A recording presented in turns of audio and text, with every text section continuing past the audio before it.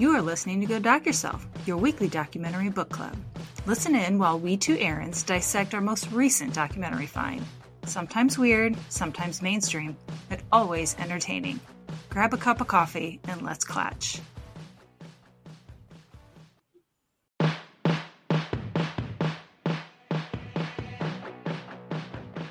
Hi, and welcome to Go Doc Yourself. I'm Erin McCart. And I'm Erin McCourt. Thank you for joining us this week. Today, we're going to talk about the documentary Rolling Like Thunder, which has nothing to do with weather or rolling, just so you know. Or Elton John. Or Elton John, yes. Right? Mm-hmm.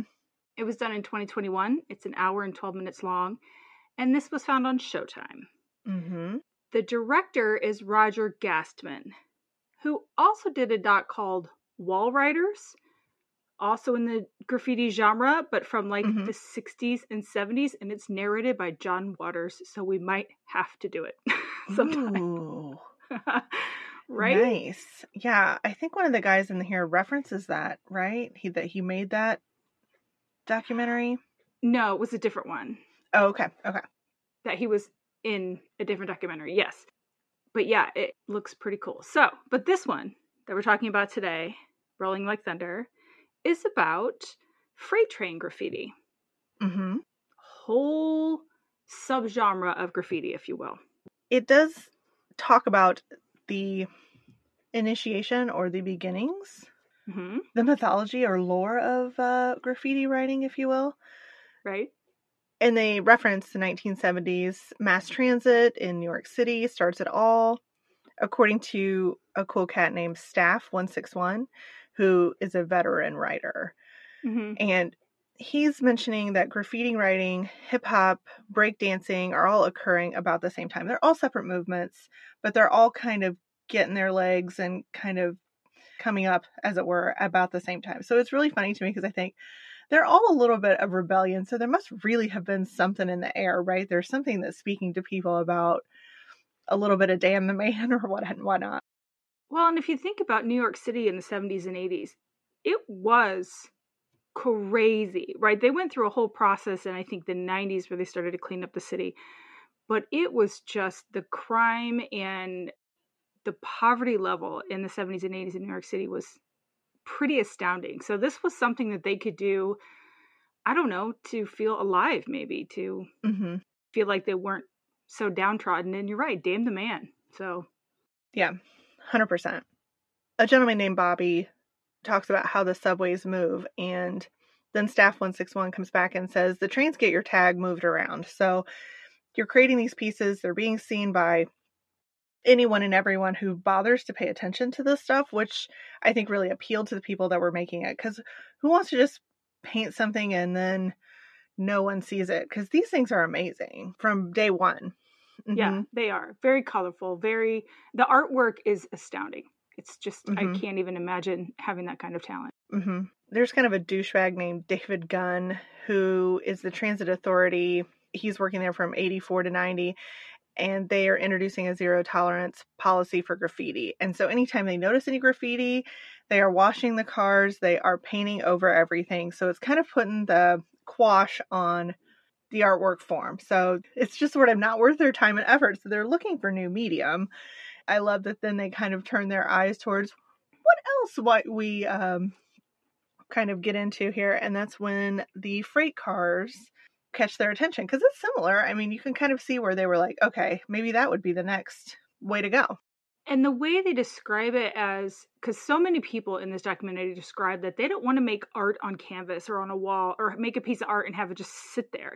Right. They want it to leave, and maybe they'll see it again. Maybe they won't. Maybe it will be in the same format. Maybe it won't. And so knowing that they liked that idea on subways, and they can look at trains and be like, well, here we go. We have all of North America that can see this art now, as opposed to just the city. It makes sense. It's a natural transition. My question was no one else in the country doing graffiti at the time? Because they make it sound like everything started in New York. And if you've ever met anyone from New York, everything started in New York. Right. That's kind of par for the course. Right. And I'm not saying it didn't, but what I am saying is it seems weird to me that no one started writing on trains prior to that. I mean, they do talk about the genesis a little bit later, way back.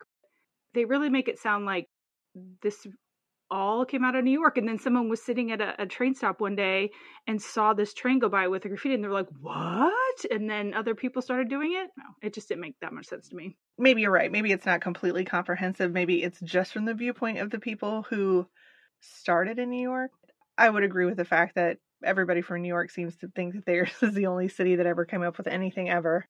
And in some cases, it's true, right? Some things did absolutely start in New York. It's a crazy city if you've ever been. But the other thing that I found really interesting is at the beginning of this and throughout, they talked to several people who, when talking about spray painting or writing, as some people call it, on freight trains, they talk about it like an addiction, a literal addiction. That was surprising to me. I don't know why, but I just feel like maybe the danger portion of it fed into that versus just the art, right? Well, that's definitely something that they hit on, that it could be an adrenaline junkie situation because people get killed while they're writing.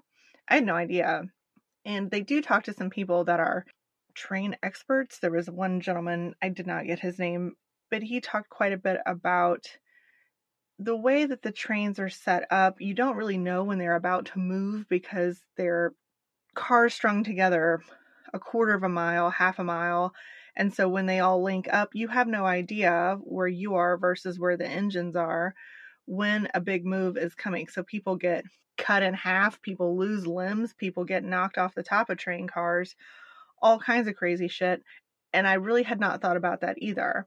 The other thing I think might be feeding into this is considered vandalism. It's a crime.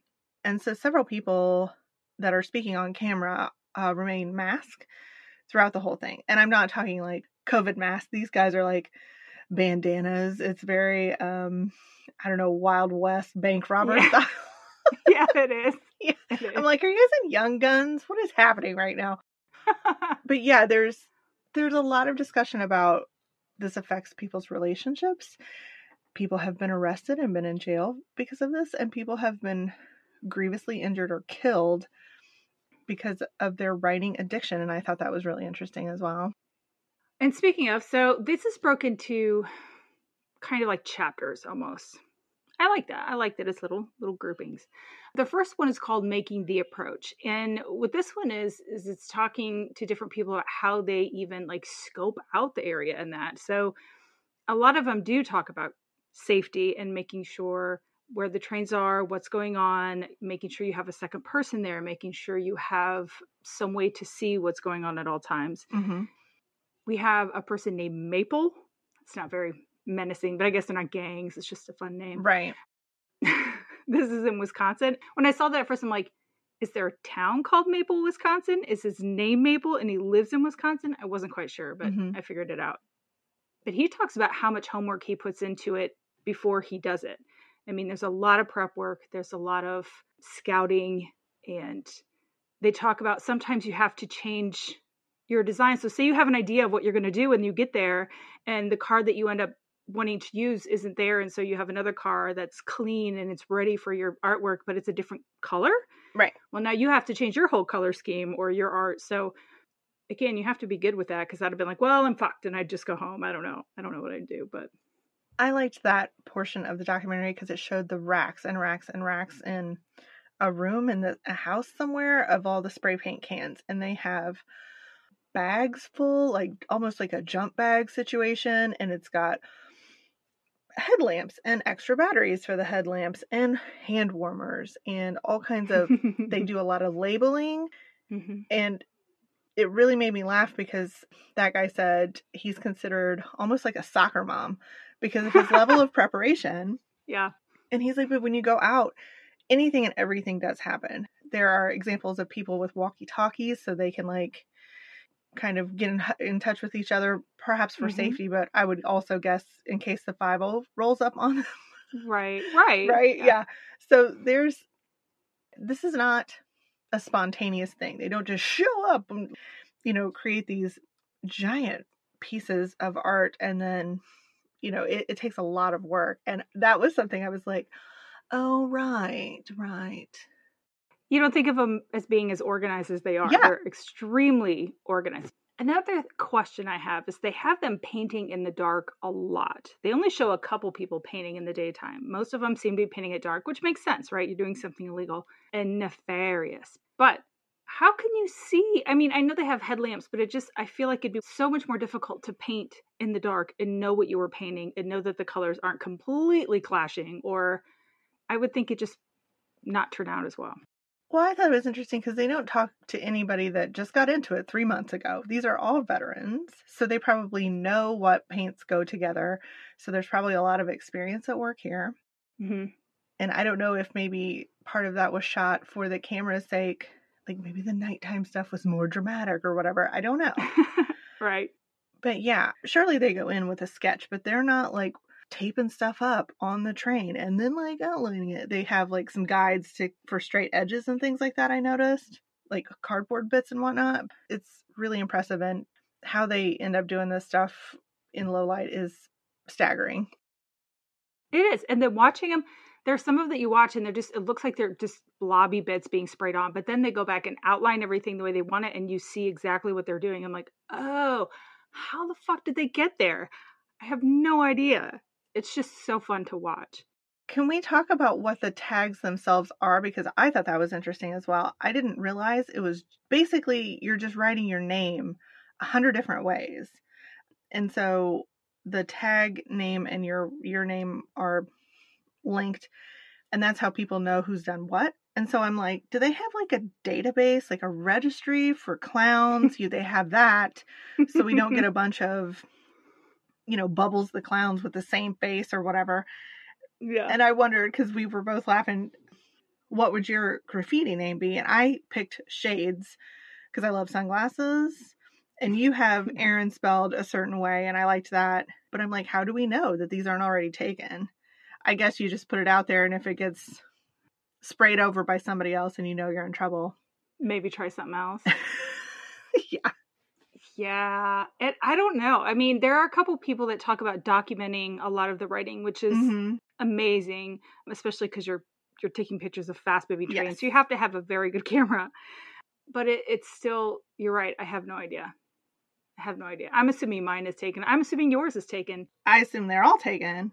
Maybe it's by region. Like, as long as there's nobody in your city. Mm-hmm. Oh, well, there you go. Yeah. How would you know those? The trains come in and out all the time from all over North America. How would you know if they were local? I don't know. Hopefully we'll have to find out another documentary, and maybe they'll lay out, okay, for all you boring, lame ass people who don't know how cool stuff works, let us school you. That will be us. Thank you. One thing I like that Maple said is you learned very quickly, because they're on the train cars, there are numbers and like letters that identify the train or the train car specifically. And he said you learn very quickly not to paint over those, because that's when they'll put them back on there and they'll ruin your work in the process. So they tape over them either in a big block or maybe just small portions, just the numbers themselves, and they paint, and then they can take the tape off and it's still there and your artwork is still there. And I'm like, that's beautiful. I know. What a symbiotic relationship that's like. Yeah. Yeah. The railroad people are like, oh, fine. And then the spray painters are like, okay, we'll have small pieces of our work that, kind of don't blend in, but it'll be all right. So I think the gentleman you were talking about before was Robert Ledenberger. Okay. He's the director of education at the National Railroad Museum. So There you go. He was talking about, I like how he admits, he's like, train graffiti is beautiful. It's amazing, but it's extremely dangerous. It is vandalism. It is trespassing. So there are a lot of issues there. And they also talked to Rachel Mela, who is the executive director for Operation Lifesaver. And she says that every 3 hours in the U.S., a person or vehicle is struck by a train. It seems like a lot. Yeah. A lot. From my little piece of the world, I don't hear trains very often. I don't run into trains very often. I mean, as in I see them when I'm driving, only at inconvenient times. So. And they're always going so slow because we're in the city. So they're going so slow that I'm like, literally, if it hits you, I mean, you could probably still just roll off. I mean, I wouldn't test that theory, but they're going really slow to the point that they stop, back up, and then go again. So. Yeah, there's definitely one that has hung me up several times where I have to like call because I'm on my way to an appointment and it's like unforeseen train related delays. Right? It almost sounds like the dog ate my homework, but nonetheless it is accurate. So Yes. it's really Yes. funny. We meet a couple cats called Me Too and Visa. Mm-hmm. Now, these two are in South Florida, and they had their faces fully covered. Like, one of them had a monkey mask, but it wasn't like a traditional monkey mask, but it still was a monkey on a mask, and it took me a minute to figure that out. I thought maybe it was just really dirty, but it wasn't. There was a picture there. And one guy has his face completely covered, and yet they still blurred it out. His eyes. Well, they blurred his eyes out because I think they were... You don't want to take chances with that. Were they liquid silver? Like, I mean, there's maybe so he has many unique tattoos. options. Yeah. It was just really funny. But they're from South Florida. They talk about how graffiti is kind of like a virus, right? So I guess, like I said, that someone would sit there and see graffiti and then they choose to do it as well. And until you realize it's a thing, you didn't do it. But once you see it as an option, then other people will go out and do it. Mm-hmm. Just takes one person to show you that option is there, right? Right.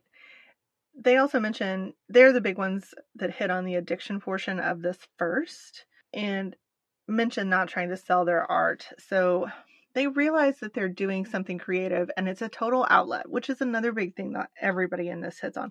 It's such an outlet for me. It's such an outlet for me, which great art can certainly be that. But I think it's a side of danger that would eschew me from participating. Also, there were 2 women in this whole thing. So a bit of a sausage party, as far as I can tell, on the graffiti writing circuit. So, yes. Yeah, they talk about how, you're right, they don't sell the art. They do it for themselves and no one else. Mm-hmm. You know, at the expense sometimes of relationships and lifestyle and whatnot. And Me Too mentioned, he's like, my kid doesn't go to a better school because I do graffiti. It's strictly for myself. Okay, chapter 2, Finding a Crew. This is where we start talking about crews, which I find really interesting. I'm not sure I understand the point of it because they're kind of like gangs. So I guess maybe like family. I don't know. But gangs served a different purpose and probably still do. I don't know. I wonder if it's kind of like houses when we did Burning in Paris. Like there's some street cred, right? Mm-hmm. For your crew.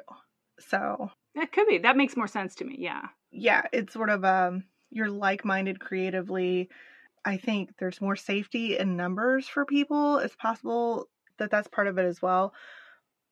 But it's very funny to listen to them talk about how they get these crews together. Because what I wrote down is they have some on-the-street interviews. A guy named Dr. Dax is the one who's questioning people.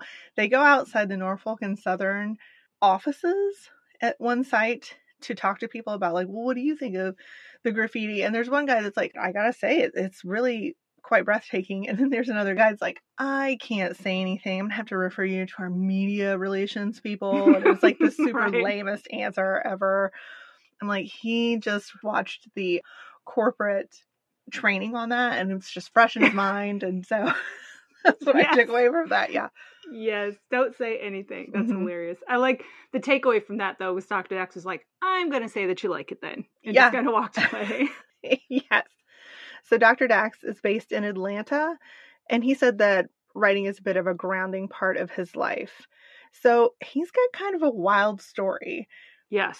The way he paints the picture. So initially he was a drug dealer who then became a DJ. And I'm like, well, those kind of seem like they go hand in hand. I can't say for certain, but that's, you know, I've watched a lot of after school story specials. So I feel like that's sort of the progression there. Yeah. And so he's moving in certain circles and then eventually gets to graffiti after several different stops. And I'm like, okay, sure. Right? Yeah. Mm-hmm. So he's a very interesting cat. Yeah. Yeah, he is. He talks about how selling drugs got him into the punk and then hip hop scene. And I'm That's right. Yeah. Those two are side by side. And then his gay friends got him into like the techno scene, which is when he like got into DJing. And that's when he started traveling abroad. And I'm like, and yet here you are back in Atlanta. Like you had an opportunity to travel abroad and do all this. And you're like right back where you started. So I will say he's got some amazing pictures that they show in the footage. And that was really fun to see. I mean, it's just, he's such a little baby face. He looks like a little douchebag. 100%. He looks like a little douchebag that I would have dated when I was a teen, is what he Right. looks like. Like, barely able to grow that mustache. Yeah. Yes. He thinks he's a lot cooler than I think he is what's going on. He's probably a very cool adult, though. Yeah. Yeah, it's weird because if I saw those pictures and him next to one another and didn't know they were the same person, I would not know they were the same person, right? They look very different. Yeah. He seems much more chilled out, yeah, as an adult. Mm-hmm. He talks about the first time he saw Graffiti, period, is he came to Atlanta to visit his brother in 1984. And he was like, what the fuck is that? And his brother's like, it's graffiti. And he's like American graffiti? And his brother's like, no, not like that at all. But I appreciate the reference. So right. He also talks about when he got into graffiti, it actually kept him out of a lot of trouble. Like a lot of his friends would go to parties and they would get raided and they'd get arrested. And this was, oftentimes where he would be like, oh, I would like to go to that, but I'm going to go out here and spray paint because this crew won't be here for long. And this is the only chance I get, which is interesting considering this is also illegal, but he didn't get caught doing that. So well done. Right. I don't know. Do we say it's a safer form? I mean, like a safer way to deal with some of those things? Is it a safer addiction? Would you go that far? I don't know, right? Because I don't know how dangerous it is. They make it sound like really dangerous. From my perspective, it doesn't seem that dangerous, but I've seen what drugs can do to people, which is horrible. So he does mention that painting freights is his anti-drug. So it was taking one addiction into the next, right? And for him, it probably is a much safer addiction. So that's good. Yeah. We meet a guy named CB1. I thought it was SB1. Oh, okay. Sorry. SB1. Starts out in Brooklyn to Atlanta. He is meeting some people. I specifically wrote down Brain and Hens. They form a network, and that's the first crew. You can't have a crew without Brain and Hens. You just can't. I mean, again, the names they choose, all shortish, right? The longest one I think I saw was Staff 161. They're all about 5 or 6 letters. Yeah, Zephyr at the end. Zephyr was a long one, yeah. Yeah. And then they run into a guy named Baser. And he discusses he's a bit of a rebel among rebels. He's touted as sort of a wild man. And this is where they start talking about trading pictures with Dr. Dax. So they're completing these works. They're taking pictures of it. I truly hope that they were Polaroids. I hope so too. And yeah, they talk about they're the pen pals. That's what Dr. Dax says, is they were like so cute pen pals. And I'm like, that's adorable. I want a graffiti pen pal. I mean, I would just have to take pictures of other people's graffiti, but I would give them credit. Right. You'd just be like the picture taker person. So shall we get into the glossary? Let's shall. Yes, they have their own language and they give us a roundabout definition for everything. Okay, so freight train graffiti glossary. First one, reefer. Not the smoking kind. Which I feel like this crew's probably familiar with. So it must be confusing. So reefer is a Try again. Refrigerated boxcar. Yes, it is. Indeed. And a hopper, which they had a couple different definitions for. Shut up. The first one was any car you could load from the top and empty from the bottom, which is kind of a hopper that I'm familiar with in machinery. But someone else said it's one that you can hop on easily. Like they have sides at the front and the back you can hop on more easily. So I guess it depends on who you're talking to. Again, maybe this is a regional distinction. Could be. I don't know. So then they have one called a holy roller. And that is a boxcar that carries cars, as in automobiles. And this one seems to be a little bit different because it's like the panels have aeration holes in them, so they're not a solid surface. So interesting. I like how they said there were holes for ventilation. I'm like, so the cars don't suffocate? I was saying the same thing. And then I'm like, okay, so when they're stored at the rail yards, they don't have cars in them. Probably not. Okay. Which is where I'm presuming most of the graffiti happens, because I'm like, if they're spraying and all that kickback or whatever that is getting all over those cars, then I would understand why people would be pissed. Yes. Yeah, I didn't even think about that. That would suck. kind of damaging the merchandise and the execution of your arts. Or you have a one-of-a-kind car now. I'm just saying. Yeah. All of that orange paint all over your windshield or whatever. That would really suck. Exactly what I wanted. Oh, and you got the razor blade. And I'm sure that there's probably a better gasoline would probably chemical take it base. off. Yeah. Yeah. The next is a flat car. This is what everybody wants. It's like the most desirable. It's like got no grates, very few rivets. It's just like a nice flat surface for you to paint on. That's the desirable car. They also mention then a trash car, which carries trash. I would think that that's the opposite of the one that you want because it's stinky. Mm-hmm. Yeah. Mm-hmm. A yard is a freight train yard. A piece is short for masterpiece. So then they mention something called end to end, and that's most of the art is probably the bottom half to a bottom third of where the graffiti happens if you think about how big the car is. So an end to end means the piece runs from the front to the back, so it's the whole car length. Mm-hmm. Yeah. And then they have a whole car, which is the entire side, so end to end, top to bottom, and some of those pieces are amazing. Like, I can't imagine how long it takes to do stuff like that. Jeez.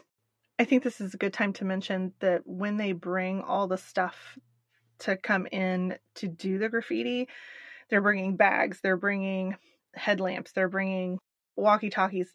Obviously, they're bringing snacks if they're any kind of human being. Let's hope so. And then they're bringing ladders, which I was like, thank you. How interesting to see, how they pull off some of these larger pieces. Yes. Yeah. Bull is the name for the railroad police, and benching is the last one. That's just watching trains. They count the graffiti, they critique it, they admire it, they take pictures of it. Mm-hmm.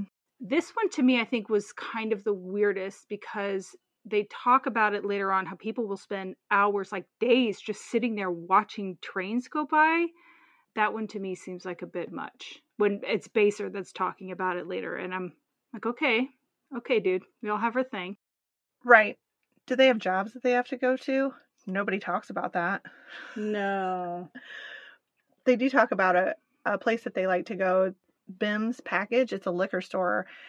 And I think it's been redone. The front of it's been redone several times. But this crew, or a collection of people, go to the back of the place. And the owner seemed to be okay with them just like hanging out back there. I don't think they were necessarily causing any problems because they do go into the liquor store, they buy something, they talk to the guy just a little bit, and he doesn't seem to be too plussed by the fact that they're out back, probably drinking his product, if I had to guess. Right. And then they watch the trains go by, and they're like, this is one of the best spots in the country to watch this. And I'm like, sure. Okay. Right. And when there are other people there, like when they're having, like they have cookouts and they'll sit there and kind of hang out together as a gathering, that I get. Mm-hmm. I understand that.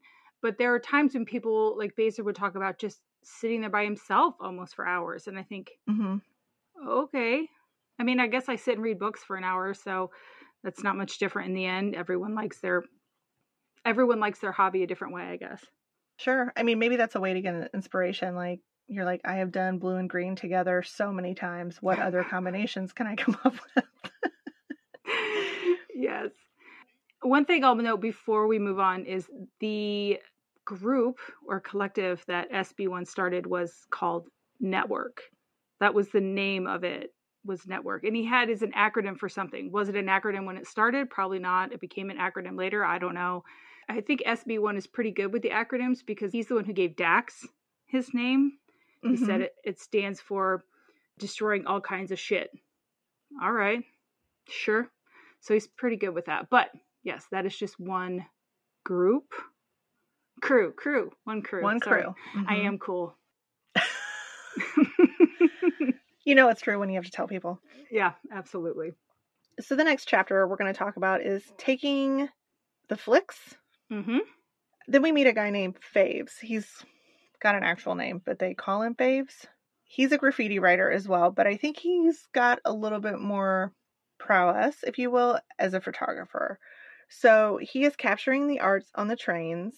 He's sharing his photographs with others, and he's got this like really sweet system where he can tell, like he's got a spot laid out and it's got the lighting that he needs. It's not unobstructed. But the nice thing is he can see a train coming from his studio or his house. And then about half an hour later, he knows the train's going to be at the spot that he likes to take pictures. So he gets there, he sets up his ladder or whatever, and he's able to get in position by the time the train comes by. And so he's able to scout out the stuff he wants to see. He's there, he's taking the pictures of it, and then he's able to distribute however he wants. Mm-hmm. Yeah. And his pictures are really good. He even said that Yes. he has a bit of a leg up on some of the other people taking pictures, probably just because he's been doing it for so long. He has that skill as a photographer that helps. Then they start talking about kind of the history of it. So let's go back, if we will. They say that the construction of the railroad really kind of exploded after the Civil War, right? That's when we start going across America. Prior to completing the transcontinental, it would take 6 to 9 months to get across country. Can you fucking imagine? I'm sorry, I just listened to a podcast on the Donner Party, so I guess I can't imagine 6 to 9 months. It took them a long ass time. Yeah, shout out to You're Wrong About. Yes. That was a really great episode. It really was. But with the addition of the railroad, you could now get across country in like 10 to 14 days. Mm-hmm. Like, you get your whole life back. That's amazing. And so then comes the Depression. And with the Depression, you get people moving around for work called hobos. And they had kind of their own language. So they would mark one. They would have their hobo name. I use quotey fingers there. Mm-hmm. That they would mark on the trains if they had jumped the trains to get from place to place. But they also had a way of communicating with one another with different symbols in that. So they could tell people if there's work here, or if there's camp here, if there's things like that. So there was a lot of different symbolism going into the original graffiti, if you will. And I do love that they have a TV spot where there's a guy who's telling you the distinguishment between a bum, a tramp, and a hobo. So I think that's a lost explanation in our days. So that was really funny to me. I wrote that down too. And I'm assuming this cat was a hobo, I right? mean, Because he was the highest of the food chain there. Yeah. Yes, he said a hobo will work. A tramp won't. And a bum couldn't, even if he wanted to. All right. He said all this with a can of beer in his hand. So totally legit. Make of it what you will. Yeah. So building off these symbols and carvings into the train, this language system, somewhere between language and art, let's say that, we meet a guy named Solo Artist. So I lied to you. Solo Artist might be the longest name of anybody. That's true. In this whole That's thing. true. So he is, I don't know, in 87 or 88, he's starting to see monikers on the trains. And he's doing kind of an elaborate moniker on the trains that he is working on. So it's not the traditional spray paint graffiti that we are used to seeing. This is more just a drawing. I mean, it looks very similar every time he does it, but that's his form of graffiti. So not even all graffiti is the same.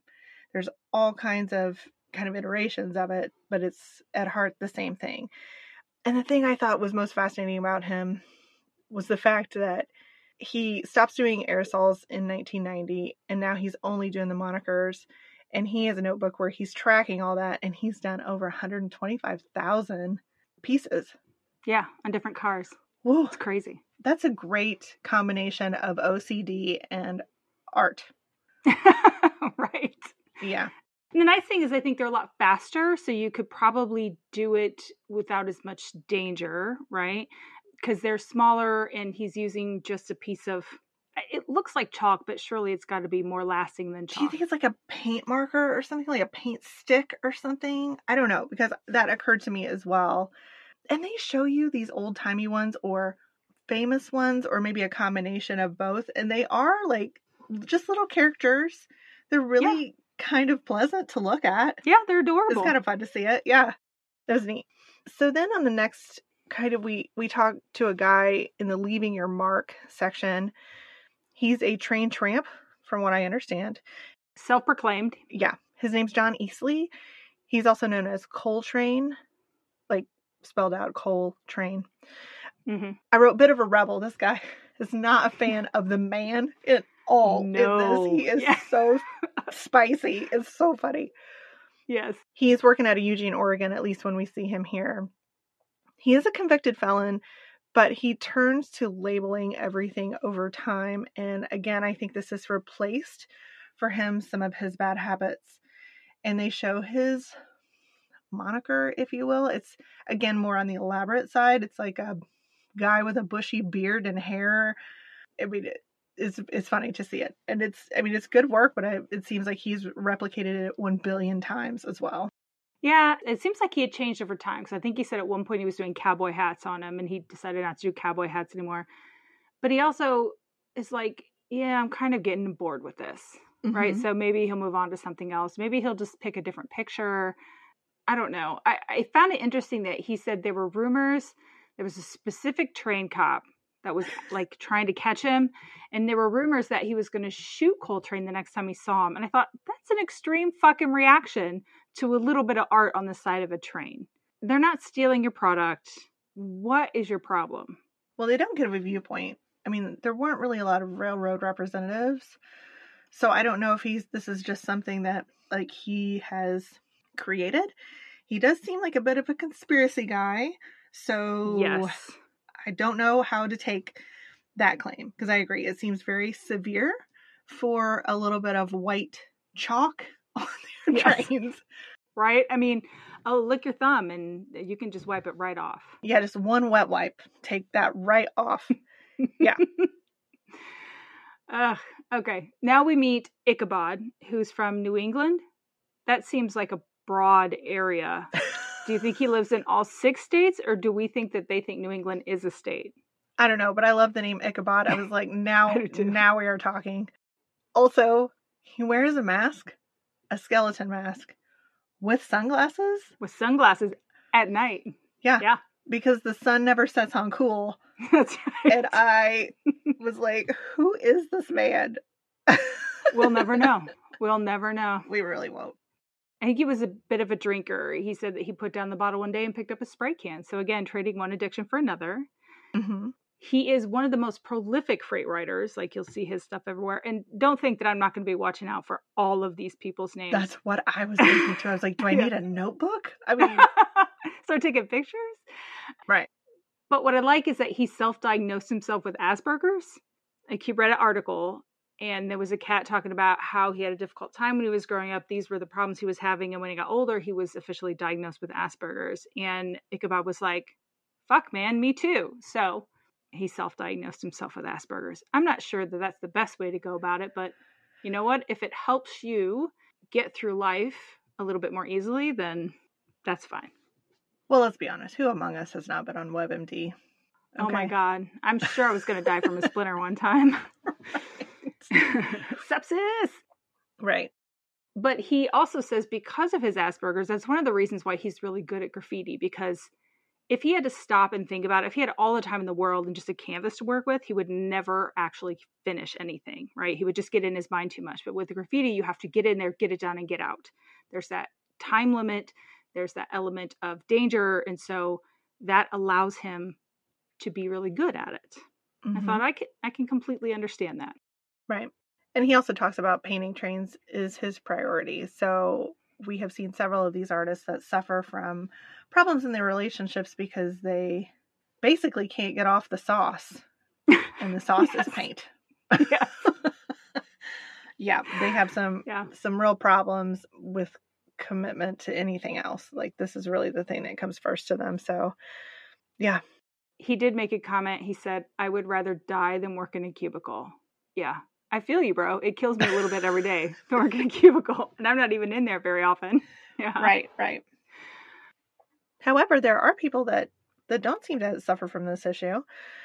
And so the next chapter we're going to talk about is called Finding a Partner. There are a couple cats, Merlot and Arab. I was pronouncing it Arub. Okay. I don't know. It doesn't matter. They don't say it this time, like, because they're all weird spellings. But a lot of times they'll say the name. I'm pretty sure Merlot is Merlot. Yeah, Arab makes more sense than Arub. I don't know what that is. We don't know. And they had a super sweet meet cute because they were running in the same circles. Mm-hmm. They were Graffiti friends. And then at some point, they looked over at each other and something sparked, and then they, kind of got hooked up, and it's super cute. Merlot was my favorite of all the artists in this. I liked her color choices and the work that they showed that she had done, and I thought it was really pretty. So she's my favorite. And she's a girl. I like that she changed it up. Like, her name didn't look the same every time she put it out there. Sometimes it looked like she used like Scrabble letters, and sometimes she used different things. And I'm like, wow, because a lot of times it looks the same, just different color patterns, but it's the same exact signature, which I get. You want people to recognize it, but she seemed to be a little more varied in how she did her tagging. So, yeah. And I also liked it because you could read it, and some of them it's almost like they use like Gothic lettering. And if that was flying by me at a fast rate, I would not be able to make it out. I'd be like, oh my gosh, it looked good, but I couldn't tell you what it said. I will mention that our friend Erub, we don't know which, had some issues with sobriety. So he actually left Graffiti for about 5 years because he felt like that was contributing to his problems. So that is no longer the case. They are painting once again. And they talk a lot about, I don't know how I would be with anybody else that didn't share this passion. And from what the rest of the people say, I believe it. Right. But they seem to have it figured out. Yeah. Yeah, because Merlot had mentioned that I don't know if someone who didn't do this would understand me going out at night all the time to do this, right? You're not going out partying, you're not doing that, but would a partner understand you not being there at night? Right. If they weren't doing this with you. So I get that. Absolutely. Mm-hmm. And what an interesting, an interesting interest. That's dumb. But how fun that they are able to share that, because two creative people could be great. Could be really dramatic. True. Two artists together sometimes can be very dramatic. Right. I think we see that a little bit with G South and Six. Mm-hmm. Right. This is in Miami, Florida. They're with the WH crew. I'm sure that stands for something, but I don't remember. It's writing history. Okay. I like that. Mm-hmm. I do too. They also mentioned they're not sure how people have a relationship with someone who's not part of that world. But they talk about in Miami, you have no through line. That's the stopping point. So there are very few options for them. They don't have this huge influx of trains like we have in the Midwest, where trains are coming and going all the time. Trains come in, they stop, they go back out. And so I would think if there are several groups in Miami tagging trains, you're very limited and you're probably very territorial. And we see that there's some aggression. It's really weird because they're talking like gang members, but they're like, don't spray over our stuff, man. Don't spray over our stuff, man. Right. And to me, this it plays out like a dance battle. Jets and sharks. There we go. Yep. Yeah. So they have beef with, and beef is kind of explained like, if you cross somebody else's stuff out, you're that's the first strike, right? And then it's problematic because everybody's beautiful stuff gets ruined. And these guys, WH, as we mentioned before, is the crew for G South and Six. They have beef with a team out of Canada called ETC. Right? And I'm like, Canadian? That's what I said too. I was like, how is that possible? Eh? Right? Good Lord. What's this all about? Oh, sorry. Anyway, if you're from Canada, please tell us how wrong we are. Sorry about it. We love you, Canada. We wish we could move there. Right. It's looking better all the time. Oh, every day. Apparently, this all started when Crow from WH started spraying over someone's work from the ETC. And that's not cool, man. That's not cool. But, Canadians aren't going to take that shit, right? So now it's team against team. And anytime they see the other crew's tag, they will spray over it. You're on the complete opposite sides of the continent. I mean, how often are you seeing the other person's tag? I don't know. It's fascinating. I feel like we missed something because they're like, this already started. This already caused one ass whooping. Did they fly there? How did this happen? Did you hop the train and go there and kick their ass and leave? I don't get it. Yeah, something ended up on the editing floor, and we just don't get to see the rest of it. WH says the only way to stop this now is for ETC to break up their crew. Like, just not tagging over their stuff is not good enough. They have to completely break up their crew. That's the only acceptable outcome. Who knows who makes these rules? It sounds like kids playing a game. You know what I mean? Yes. It's just all made up at this point, so. It is. And it's so funny to hear the WH people talk about it. I mean, they're getting aggressive and feisty about it. And I'm like, calm down. Like, I painted some stuff, and it can be expensive. But I don't know if it's really that big a deal. Yeah. Just paint it again. I don't know. At one point, ETC did a whole car over WH's whole car. Like, there was a whole car mural, and ETC did a whole car over it. And I'm like, well, that defeats the whole fucking purpose, doesn't it? They won't even know. They won't even know because their work isn't there. Yeah, You're the only one that knows. Unless you take a picture and send it to them like a fucking ransom letter. Right. A before and after. Like the worst makeover ever. Because the ETC one was like a robin's egg blue with black ETC on it. And that was it. And I was like, it feels like a mess. Yeah, absolutely feels like a mess. Anyway, this is where we meet Tic Tac No. He's an anti-graffiti activist. He's an old white man who also wears a bandana, I should say. Yes, and a reflective vest. Because, safety first. It's so dumb. It's so dumb. Anyway. This is the hill this man will die on. Right here. Yeah. He said, freight train graffiti is bad. Full stop. Okay, of all the things that are going wrong in the world right now, is this really what we need to worry about? Well, I like that he says that it projects an image of insecurity on the railroad industry. And I'm like, but he doesn't elaborate. And so the only thing I could come up with is that the rail yards aren't secure. I think that's what he meant, yeah. Okay. I'm like, that they're afraid you're going to break up with them? I don't know. What kind of insecurity are we talking about? They look fat. Like they're a needy bitch? I don't know. Well, they probably are a needy bitch. But I'm like, it's not like people have another option, right? To get unless you want to hire a whole bunch of semis, which seems like a more expensive option than a train. And also, if stuff is getting stolen, it's a whole different to do. I don't understand the big deal about the painting of the trains. Just who cares? Well, let's talk a little bit about what his answer is to this whole to-do. I will say it's pretty good, actually. So he had talked about you can't paint over the whole thing because then you're just leaving a blank canvas for the next person. Agreed. But you know that he figured that out by doing that and then being, oh, snap. And then. Yes. Yeah. Yeah, absolutely. Mm-hmm. He said the solution is to just deface the work itself. So you just paint a little bit of it so it screws up the artwork and pisses them off, then maybe they'll stop. That's his thought process, right? I don't think it's going to have the solution he thinks it will. I think it's cathartic for him to go out there with black roller and be like, I got you. And it makes him feel better about it. But at one point, he rolled over something that said, have a good day. He's like, don't tell me what kind of day to have. Goddamn, dude. Right. You are bitter. But he thinks what he's doing is right. And that's all that matters. He will die on that hill. He might already be dead. He was pretty old. Jesus. Fucking guy. Kudos to the documentarians for being able to get through that at all. Yeah.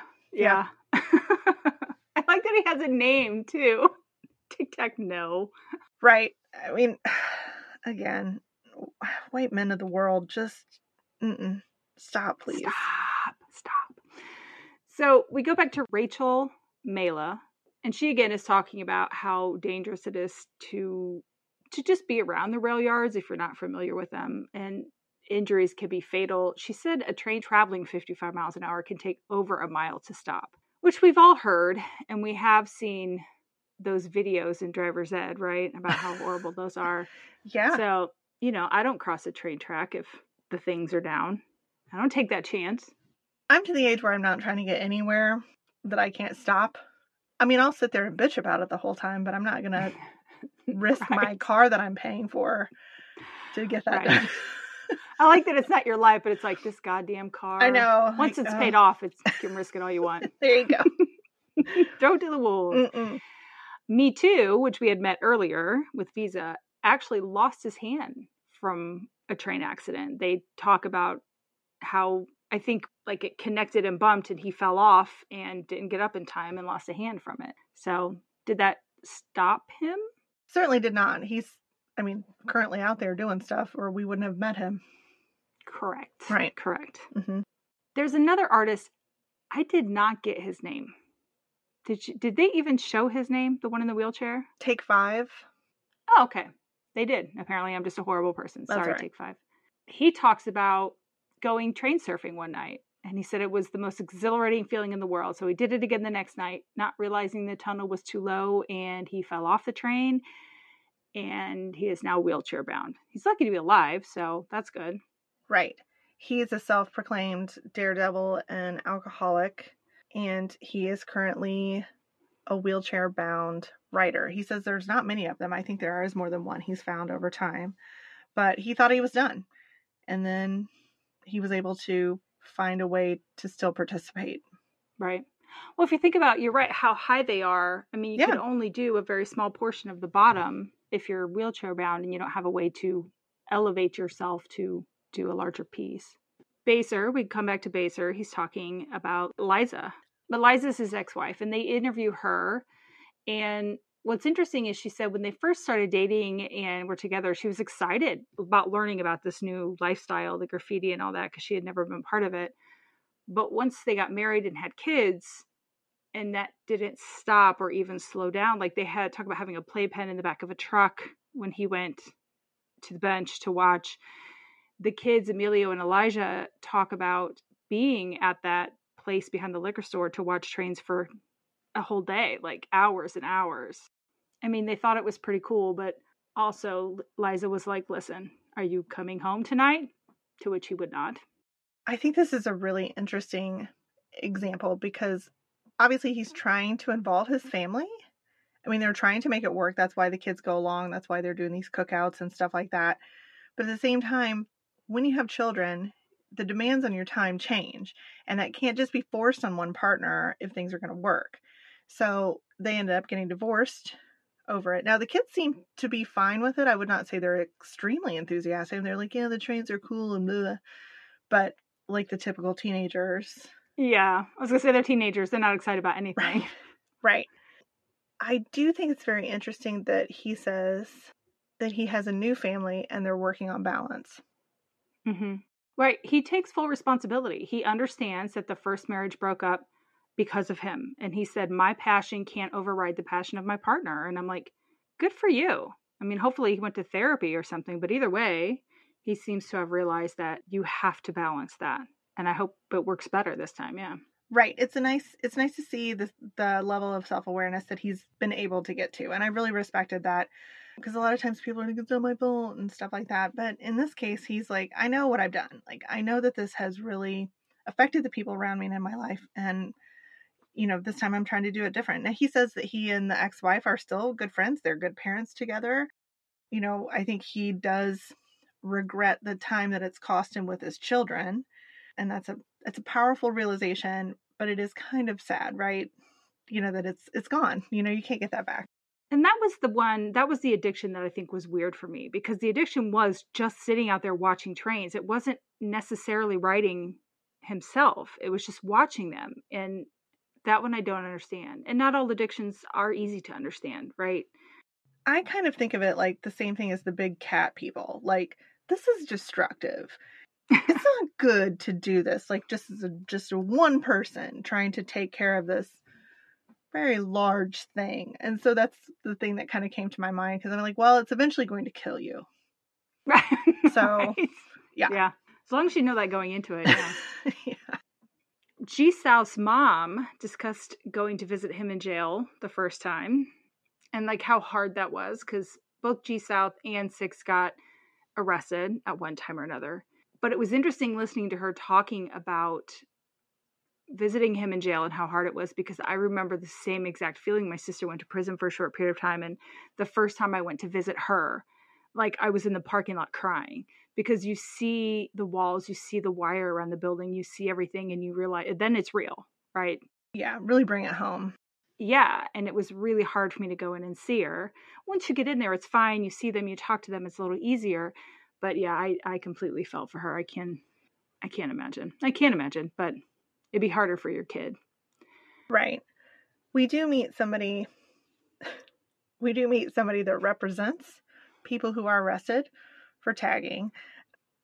I only have his graffiti name. I only have his tag name, so it's Sug1. I thought it was Shug1. Okay. Well, again. Well, because I think sugar, Sugar, it's SUG, so whatever that is. So I thought it was Shug, but that could just be, his real name is Joseph Sullivan. Okay, well, somebody let us know. I don't know. And I wrote, he's a graffiti lawyer. So he's a former writer, and then he went to school, and now he's a defense attorney, specializing in arrests for vandalism in this way. So it seems to have worked out for him because he had some credibility with the graffiti community. So he understood their viewpoint, which I think is probably easy to dismiss if you're an attorney that doesn't really understand. So they didn't talk about if he's a good lawyer or not. I don't know. But I thought it was really funny. What an interesting specialty.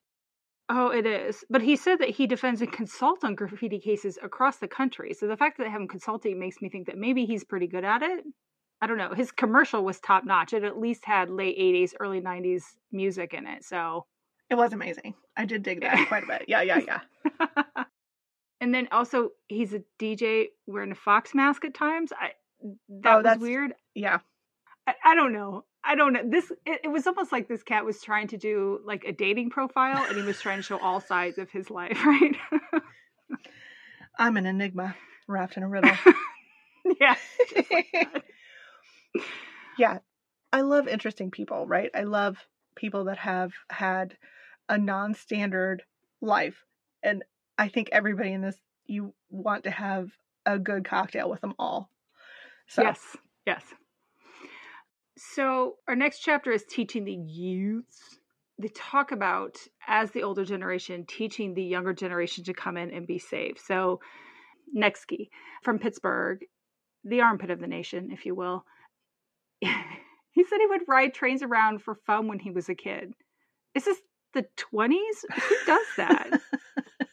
His parents were highly unconcerned. He started the NSF crew about 30 years ago. Do we think that stands for non-sufficient funds, or is that a different acronym? That's the only NSF I've ever seen in my life, although thankfully it's been a long time. Right. I don't know who's to say, but I like that he's investing in the next generation. So there's some thought that this is really only one generation away from dying out. I think that seems a bit extreme. I don't know. Those video games, they are a real distraction from your real world things like graffiti. Yeah. Should be out. Nah, you know what? I'm going to go get my kid now and be like, listen, you stop playing video games. Go do graffiti. And my dogs agree as they're going crazy because it's been too long today. And then we meet the OGs. And every time I hear OG, I think of Kia saying OG Gangsta. And I'm like, original Gangsta? I mean, what? Totally par for the course. Yeah. Right. Anyway, we have Staff 161, who was an original graffiti artist in the Bronx, right? On the subways and that. We have Money, talking about how it's inspiring to see the older guys get out there still. And then we meet Zephyr, who was one of the originals as well in New York. He said his work on the subways made him somewhat infamous. He was part of, there was like, I think a book of subway art that he was part of. And then the documentary was Style Wars. Yes. Which was, I think, in the 90s that he was also part of. I have it's in 83. Oh, okay. Way earlier then. Yeah. Yeah. And he's like a fresh baby face kid. It's adorable. Yeah. It's so sweet. And then he took a break, I think, after the subway art thing kind of died. He took a break and then went and started painting freight trains in the early 90s. Back in the game, yo. I like that name, too. I think that's a good one. Zephyr. Yeah. We see Vinny. He's a veteran of 76, and he's making it out. So they show some of the guys working on their pieces. Pretty cool. There's a guy named Mad out of Philly, and he's looking for clean cars and kind of starting from that point. We talked to Bobby again, who is friends with Vinny and had been friends with Vinny for a very long time, since they were kids. But he talks about Vinny getting into drugs and losing family and friends, and that he's one of the ones who took Vinny back to the freights to start writing again. So it's one of the ways to get him back out into the world. He's had a pretty tough life, and so getting back out was good. What I like about Bobby is he's like, listen, I'm one of the worst writers out there, period. I suck, but I keep doing it.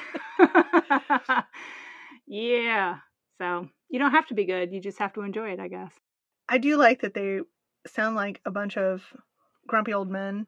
They start talking about, like, look, there's just a bunch of oversaturation of artists, and there's not enough to, I don't know, there's not enough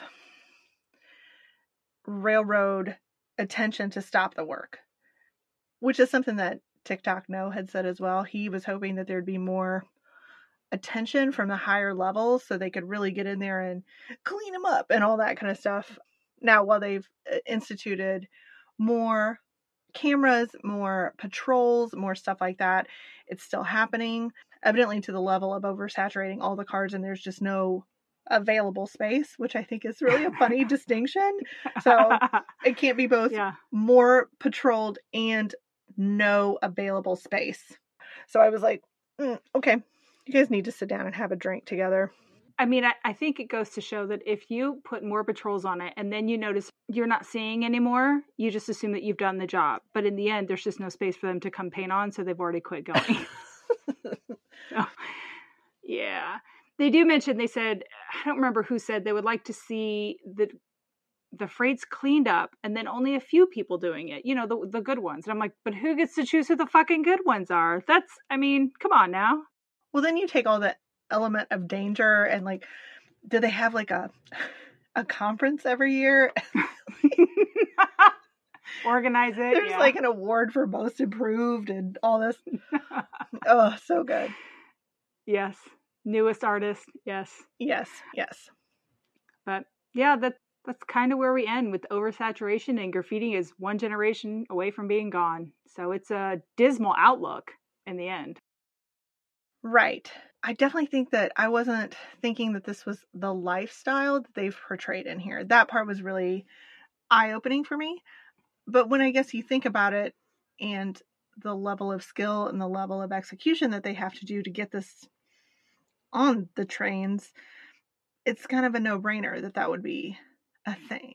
I agree. I didn't realize the organization and time and scouting it would take to do this. You think of graffiti as let me rephrase that. When I was younger, I thought of graffiti as just a quick and dirty, we're just going to spray something real quick because we want to vandalize it or something, right? Yeah. And as you get older and you start to see more and you realize that this is really good art. Like, people are putting a lot of time into this, and then you start understanding more about it takes a lot of organization and skill. One thing I really want to learn, if someone knows and can let me know, is how they do the overpasses safely. Right? Are you bending over? Is someone holding your feet? Is there scaffolding involved? I just never understood that one. And they're usually crappy, like Joni Loves Chachi kind of thing, you know. Right. They're not good art. Yeah. I don't know. I really liked this one. It was a good combination, and the people seemed very real, very down to earth, and I like that about them. Like, it's an interesting thing to think about. They came from mostly troubled past is sort of the vibe that I got from this, and they've traded one addiction for another, and it's like, oh, who knew? No, we do now. Not my white bread self. So anyway, do you want to talk about next week? Yes. What are we doing next week? So next week we're going to do Untold, The Girlfriend Who Didn't Exist. This is from Netflix, released recently, 2022. It runs about 2 hours long. I think there are several untold episodes, but this one is specifically, I think, number 6, if I'm not mistaken. And the idea here is that they're going to discuss Manti Te'o and the online relationship that he had that threatened both his life and his career. So he was a very famous football player for Notre Dame. He had NFL prospects. And then you find out about this online relationship that he had and like what happened after that. So yeah, I think I lived in South Bend, well, near South Bend when this was all going down. So I remember him being really a big deal at the time.